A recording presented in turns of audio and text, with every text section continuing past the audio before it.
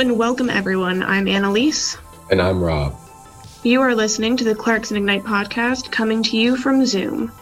As always, our mission is to shape the podcast to the Ignite slogan, which is Think, Make, Ignite. We hope to connect individuals across Clarkson's diverse community and give you interesting, unique content. Our hope is that you can walk away from our episodes learning something new and valuable. For this week's episode, we spoke with Kevin Newmeyer. Kevin is a Clarkson alumni from the class of '86, where he majored in civil and environmental engineering. This week, we spoke with Kevin about Swift Rails, an affordable and sustainable form of transportation. It was great to have Kevin on talking about Swift Rails. I definitely learned a lot. I hope you did as well.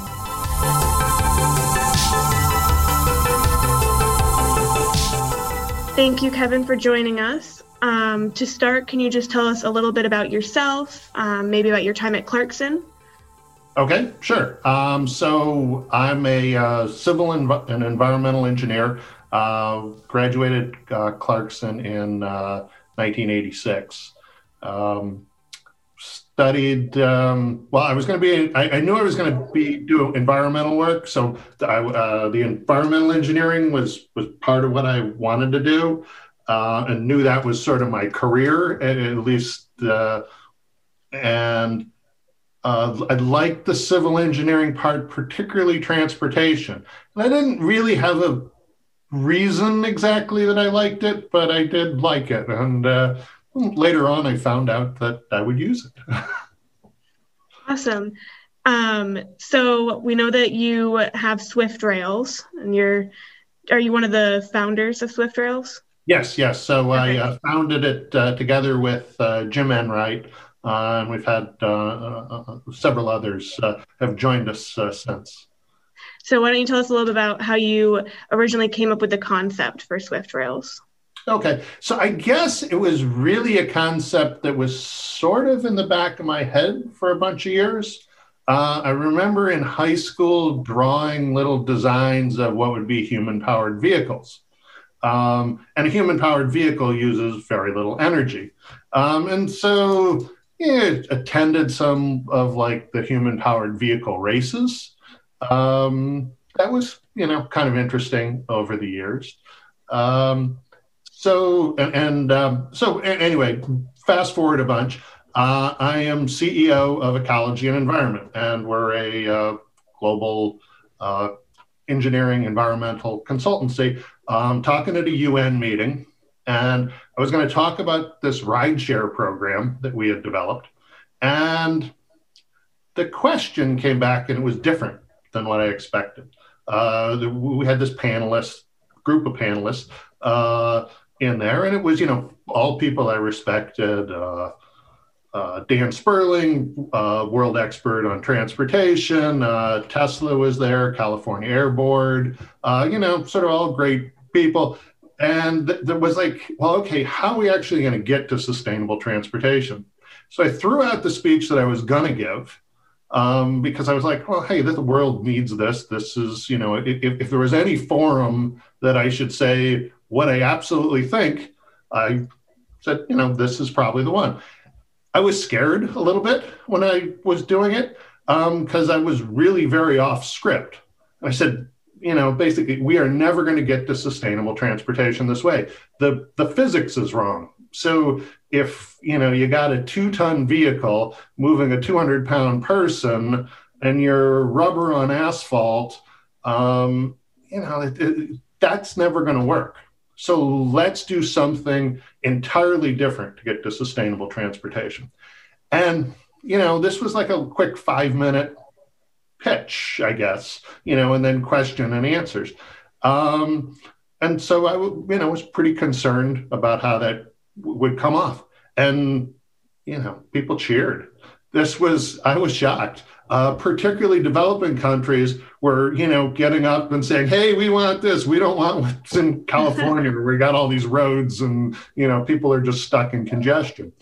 So that was sort of a sign that this, would work. I still was a consultant, hadn't expected to build it. So I don't know, 6 months later, it's sort of a Boy Scout retreat. We were kind of, our kids were in this, Jim Enright, a friend of mine there, and we were Boy Scout leaders. And we're sort of talking about it, and he goes, "Hey, I think we could build that." And, we talked about it for a lot. And, then we started tinkering around in the backyard. And at some point in there, we're like, not only can we build this, but it will be a lot less expensive than anything else ever for transit. And so, it was kind of shocking, really, because we expected it would work. I mean, the concept was, you're going to move individual people instead of like buses or train loads. And that makes sense. That's why people want a car, because they'll get to the spot they want to get to and they don't have to switch, and it's a lot faster for them. But the thinking, at least going through all of the calculations and discussions and how we would build it, was this isn't work. The concept of transit is you move lots of people at once, and that's, more efficient. Well, it's efficient for that vehicle, but it's not efficient really to get people from spot A to B, which is essentially what we all want to do. That's really cool. I like that it kind of came up out of nowhere for you. Like, it was just like an on a whim type of thing. The idea came up and then started in your backyard. I think that's I feel like not many big ideas come out of something like that. Well, it's hard to, right? So, when it's a big idea, first you have to articulate it well enough that somebody can understand it. And I guess I must have done okay at the UN meeting because people liked it. And then we talked with a bunch of transportation professionals about it as well. So they all said, yes, hey, that sounds really good. And so we kind of, and then we, talked to people that would ride it and things like that. And I said, hey, that sounds really cool. And a lot of people was like, oh, it's like the Jetsons, which is an old comic that had people zipping around in sort of a way like this. And, I guess it was all that feedback, that said, hey, that makes sense. And it sort of helped direct it too. I mean, we went through 4 iterations to, get to where we are now. The first one, they worked in, to various degrees, and then the next one worked better. It was, kind of a good process in that sense. Awesome. So your main factor for creating Swift Rails, was it the environmental factor or was it the cheaper transportation? It was environmental. It was entirely environmental. It was sort of addressing how do you get to sustainable transportation? And after Clarkson, I did get my master's looking at climate change. And that was in 92. And I sort of calculated the carbon footprint before it was called that. It was anthropogenic something of, impact of the county and sort of proposed ways to reduce that. And then I guess a cool thing, I got to consult pretty much on every type of thing that I had suggested, which was, solar, wind, a variety of renewable energies, building energy efficiency, and then got to transportation, which was this big one that I hadn't done too much on. We had developed this rideshare system, but this was the big answer. So it was the big question was sort of this United Nations climate meeting that they get together every 2 years. So that was the big answer. That's awesome. I like the fact that you're solving one issue, which is the environmental impact and kind of the sustainability of that. But then you're also kind of answering cheap transportation for all citizens. So it's kind of 2 with 1 stone type of thing. Yeah. No, I think that was something. I mean, the inexpensive part I never anticipated. I thought it was going to be more expensive to do. I thought we were kind of, might be maglev or something else, and you look at boring under cities and stuff like that. All of those are, really Hyperloop, all really cool ideas, but really very expensive. And I think what kept us from trying to go any of those routes is we're doing it in the backyard based on, a few $1,000s had set aside that, it's like, okay, this will be, we'll kind of play with this. So was the main design process, did that just take place in your backyard between you and your friend? I took part at, Boy Scout camps. It took part in the backyard. It took part, occasionally at the bar. It took place, it was a variety of spots. But it was sort of a conversation that became sort of all engaging. And, and then it'd be like, oh, hey, I thought of this. And Jim would be like, oh, I thought of this. And, and then we'd come in and, we'd talk about it and, kind of draw up something new. So it was really cool in that way. It was iterative. It was fun. And, we realized we could start to address other issues too, and things like safety, right? I mean, the problem with automobiles is one of the issues is they kill a lot of people. Or have crashes. So if we said this was kind of before autonomous vehicles, anybody kind of thought of them as real. Now it's 10 years later or so, that discussion isn't the same. People, an autonomous vehicle, yeah, okay. But 10 years ago that discussion was different. So we were thinking, all right, well, if you're fixed in on a rail and we can control all the vehicles, well, we can keep them from crashing ever. That's at least our hope. Which is contrast wildly with, there's 1.3 million people that get killed in auto related accidents around the world each year, which is, kind of on par with COVID almost in terms of, concern and So from a safety standpoint, it's a lot different than a car. What are the safety regulations for your vehicle compared to a car?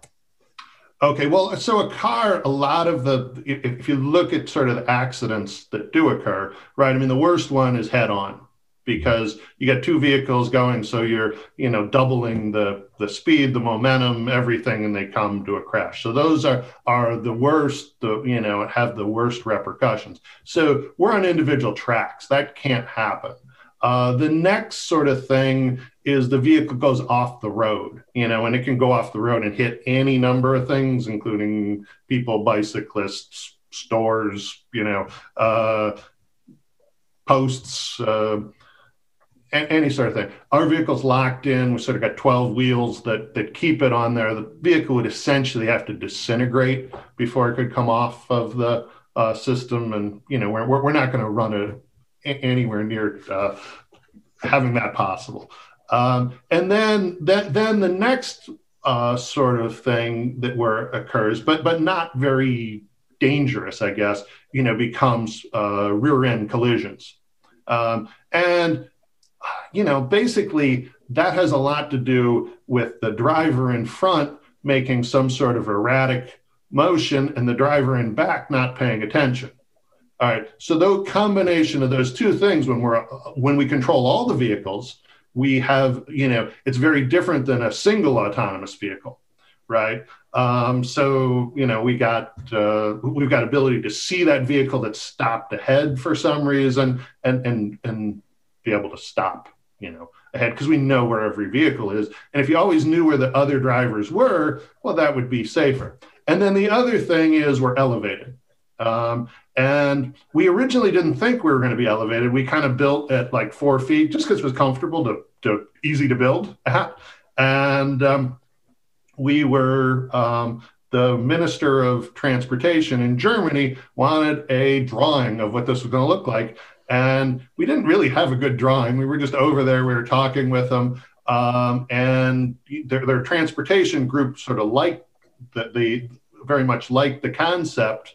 But, it's like, all right, well, where is it going to go? And so we did a drawing while we were there. And we said, well, the cost of actually elevating, it is more than, at ground level, but all the other costs of kind of, fencing it or somehow keeping people, from going,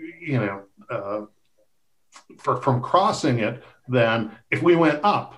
Right. And so it's basically because our vehicles are very light, we can go up and the cost isn't that great. I mean, it still definitely costs more than being on the ground, but then you go over everything. And so, you don't have pedestrians as an issue. You don't have bicyclists as an issue. You don't have other cars or trucks or trains as an issue. And so when you can't hit anything other than your own vehicles and you control all your own vehicles, you really have a lot better thing to work with from a safety point of view. And we got to continue to do and make sure that everything we're doing kind of fits to that, but we got all the right conditions in place. That's awesome. So can you tell us a little bit more about like the design and development process, like to the point that you're at now?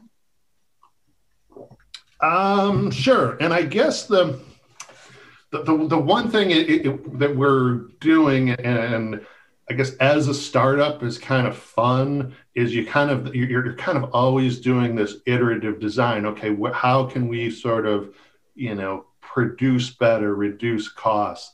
To some extent, COVID and the pandemic time, right? I mean, we would have been out building right now rather than kind of tweaking our design. But, now we kind of have more time to say, okay, if we laser cut the parts this way and we weld it this way, and, how can we, optimize making track? What's the best way to produce vehicles? Stuff that I think we wouldn't have, had the time to do. Now I'm, not happy we've had this at all, but, at least it's been good use of the time. And so we've kept that design iterative. Since we're designing both the track and the vehicle, we kind of have a lot to get to work with. We've kind of fixed in on track width and sort of design of that. But there's little tweaks that we're keep looking at and ways we can make it better. And so, and then we sort of go through the engineering of it. It's kind of like an idea first. All right, hey, is there a better way to make this process wise? Who could we find that would actually make that? Could we make it ourselves? And, sort of going through typically, several items, and then we're saying, okay, let's test it. And then once we test it, we learn something from that, and then we, sort of go to the next piece. So it's sort of almost like a constant R&D, kind of refining the product. Yeah, that's really cool. I think it's interesting that, I originally thought that maybe COVID would have been like a setback for you guys with this process. For everybody. Yeah. So what would you say has been like the biggest setback that you've had so far in this process? COVID certainly has been one. We were, for example, we had a bunch of family offices sort of that we were going to go visit to raise money. And, COVID came and nobody's going to meet. So we went with an online crowdfund offering, that's working. And we're doing some private placement stuff as well. Now people have gotten to we'll do Zooms for this. It doesn't work as well because one of the great things is taking a vehicle out, you get in it, you feel it, you kind of, you get, it's more of an experience, rather than just talking about it. I think we lose out there. We had all these spots we were going to, plan to go, whether it was from Earth Day or somewhere else, and it's just like, none of those things happened. That part was real frustrating. We were sort of, getting great momentum, I guess, behind doing, these shows and. We kind of move on. You have to adapt. So, there's no reason to kind of dwell about it. But definitely wish it didn't happen. Yeah. Well, I remember seeing one of your vehicles at Clarkson. Was it last year? We were there for Kogo, yeah. And I think we were there, trying to remember schedule. I think we were all, we may have met another time as well. Yeah, I remember seeing it in the ERC and everyone was talking about it. And it's really cool. I think it's a great concept. Oh, thanks. Well, and I think the other thing, and I guess it's part of the design process, right, is it was great to bring it to Clarkson because we got all kinds of great comments, some of which we kind of thought about, like, oh, we can't do that. And then there's like, maybe if we tweak that a little bit, that would work. And so, I think, some of those things where people are just getting in, sitting in the vehicle, chatting with us, we kind of learn something in there and then we make a change. So that's part of the process as well. Yeah, I can see how COVID would be a big setback with that when you guys, take critiques from it. You want people to experience it, and it's so hard right now. Yeah. Yeah, I think, luckily we got, lots of comments and stuff, and we had gotten it out. Had we just, had that been just prior to that, it would have been worse because we would be like, well, what do people think?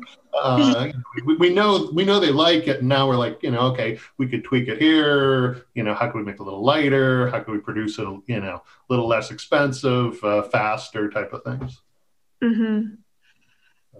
One thing we found, and again, this was not by design at all, is in pandemics in general, the concern is if you go to a very crowded area, let's say a subway car where you're all smushed in, or a bus or something like that, those are amongst the worst spots for spread, right? Because physically you're there, a sneeze, you can just, you're exposed. You don't really have any protection. I mean, masks and stuff, do help a lot. But if you're really, confined in and everybody mask, that's a big concern. Now, Swift Rails, we are more resilient, and we kind of didn't think of that to begin with, but certainly, you're socially distanced because you're riding one or how many other people, but all people in your group, like a 2 or 4. So, that's socially distanced. Then we kind of realized some other things like, well, okay, in, floodwaters, right, you're elevated. So it's not like the road may flood out, but, at 12, 15 feet, you're, generally fine. I mean, there can be issues with flooding to take out, supports and things. But, that's sort of really bad. But where, heavy snows or stuff like that go right through the tracks. I mean, so there were sort of some benefits that we weren't really kind of thinking about or articulating that we kind of realized as well. That's awesome. So that actually kind of led to my next question was, how is Swift Rails affected by the weather? So you're saying with all the gaps, that kind of takes away the dangers of the snow and rain and all the flooding, correct? Correct. Yes. So that's one of the nice things, right? I mean, you get a big snowstorm and you can't go anywhere. So, snow drifts, things like that. So yeah, we get, the weather goes through the tracks, and that, that is nice. Now we're kind of, working on exactly what the best way is, sort of cleaning vehicles and stuff like that in heavy snows and different kinds of icing situations and stuff. So, I mean, it's, we're kind of working to, what's the best thing with the weather. But yeah, the great thing is it goes through and we're elevated. So, what's on the ground doesn't have much of an impact. That's awesome, because weather is a huge impact on travel, and you kind of keep banging out these things as affordable travel, safe travel. It's awesome just from this one idea. How does the online application work, and what variables can the user select?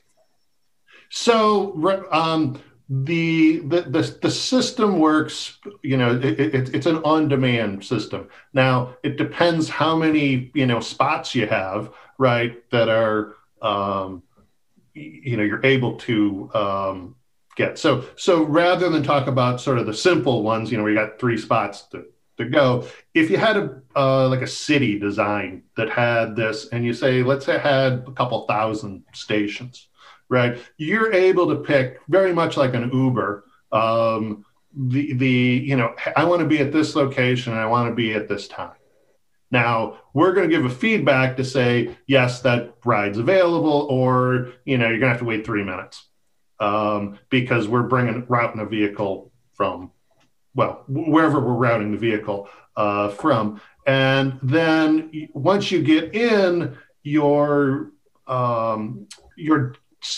time to destination is pretty much guaranteed. I mean, there's because we've got planned what route you're on, and that allows us to control all the traffic as well. So again, I think it comes out of the research and stuff on intelligent highway systems, where the idea was if everybody drove the perfect speed and they drove exactly where you told them to, our roads wouldn't be nearly as bad as they are.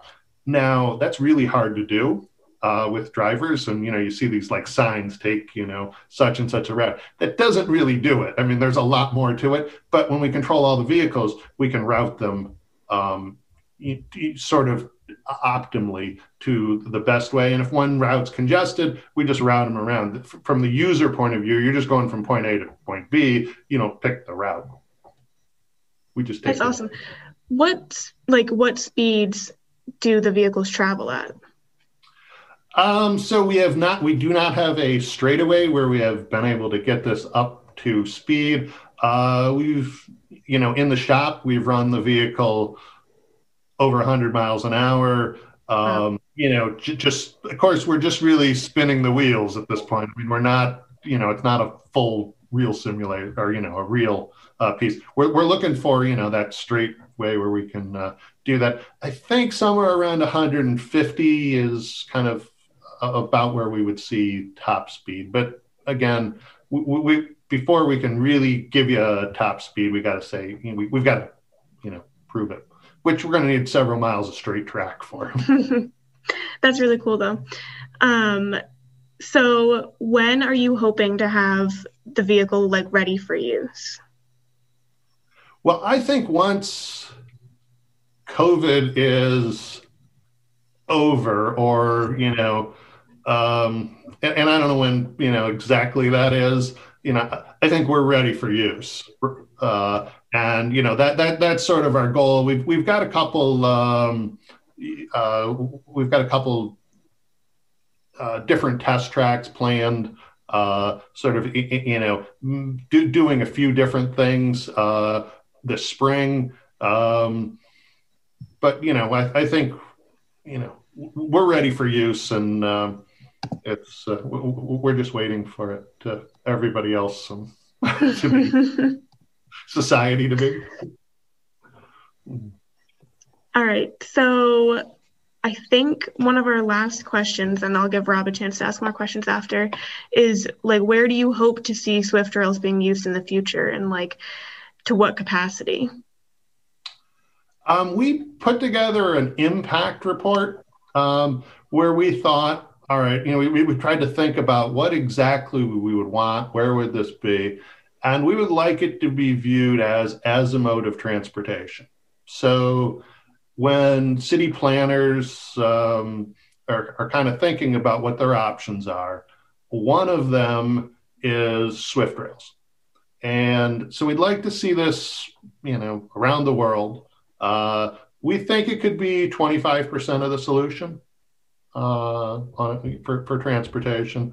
It could be more or less. I mean, it'll depend largely on our execution and how well we do at it. But what we're looking for is to make sort of a global change, have a real comfortable way to get around. That's equitable, it's safe, and it's environmentally sustainable. So that's sort of our goal, and we're that's what we're charging towards. Are you hoping for more to use it more in cities or all over? So we've talked with the largest cities in the world, and they've been very interested in it. We have also talked to some rural spots with, a couple thousand people, and they are very interested in it. So we think it actually can fit a bunch of uses, and we're not exactly sure.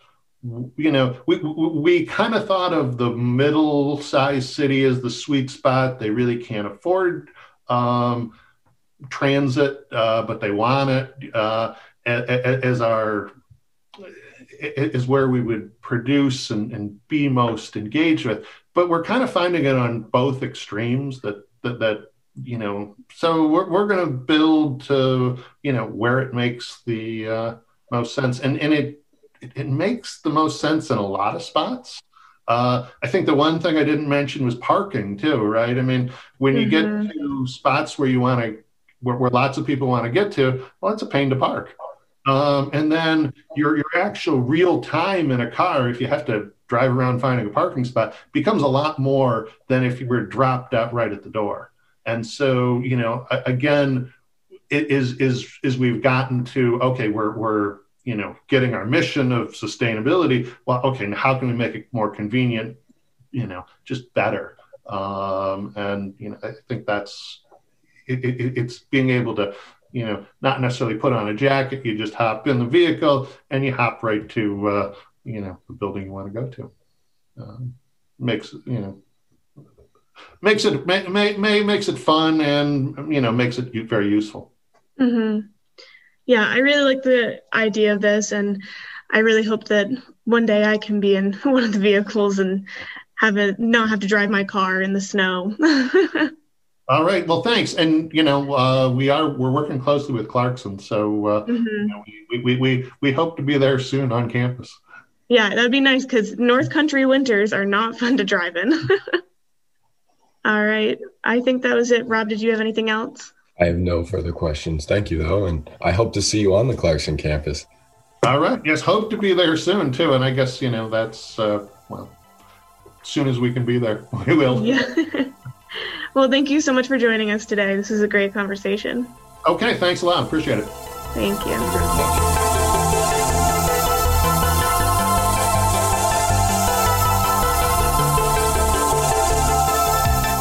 Thanks for listening. I'm Rob. And I'm Annalise. We'll see you next time.